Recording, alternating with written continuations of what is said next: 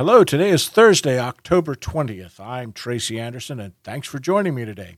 Let's look at a few markets today, and we'll start with beef. So beef production was 660,000 head last week, down just slightly of 4,000 head from the week prior. I do think we will see this number continue to lower. Overall, beef markets are on the move higher. Leading the way, already expensive tenderloins continue to appreciate in value. Ribs, chucks, rounds are all finding support too.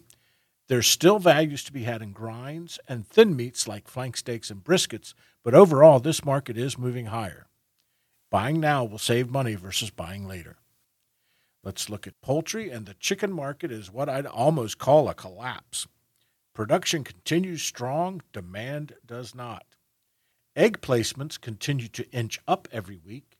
The hatch rate is inching up as well, putting more chickens on the market.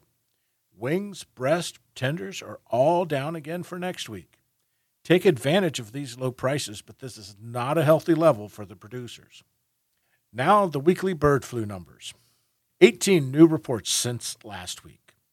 Total number of birds removed from the food chain, 168,000, mostly turkeys. Total so far this year, 47.7 million head. Turkey shortages will be with us well into 2023. Okay, let's look at grains, and corn closed at 7.08, just up 5 cents from last week's close of 7.03. The harvest is continuing, and I'm seeing the harvest is pretty much on pace for the 5-year average. Doesn't seem to be much to shake this low $7 market just yet. Soy oil is a little stronger this week as interest in biodiesel heats up with the increasing energy prices. I still think we have product to meet demand, and palm oil's lower cost will be a drag on soy.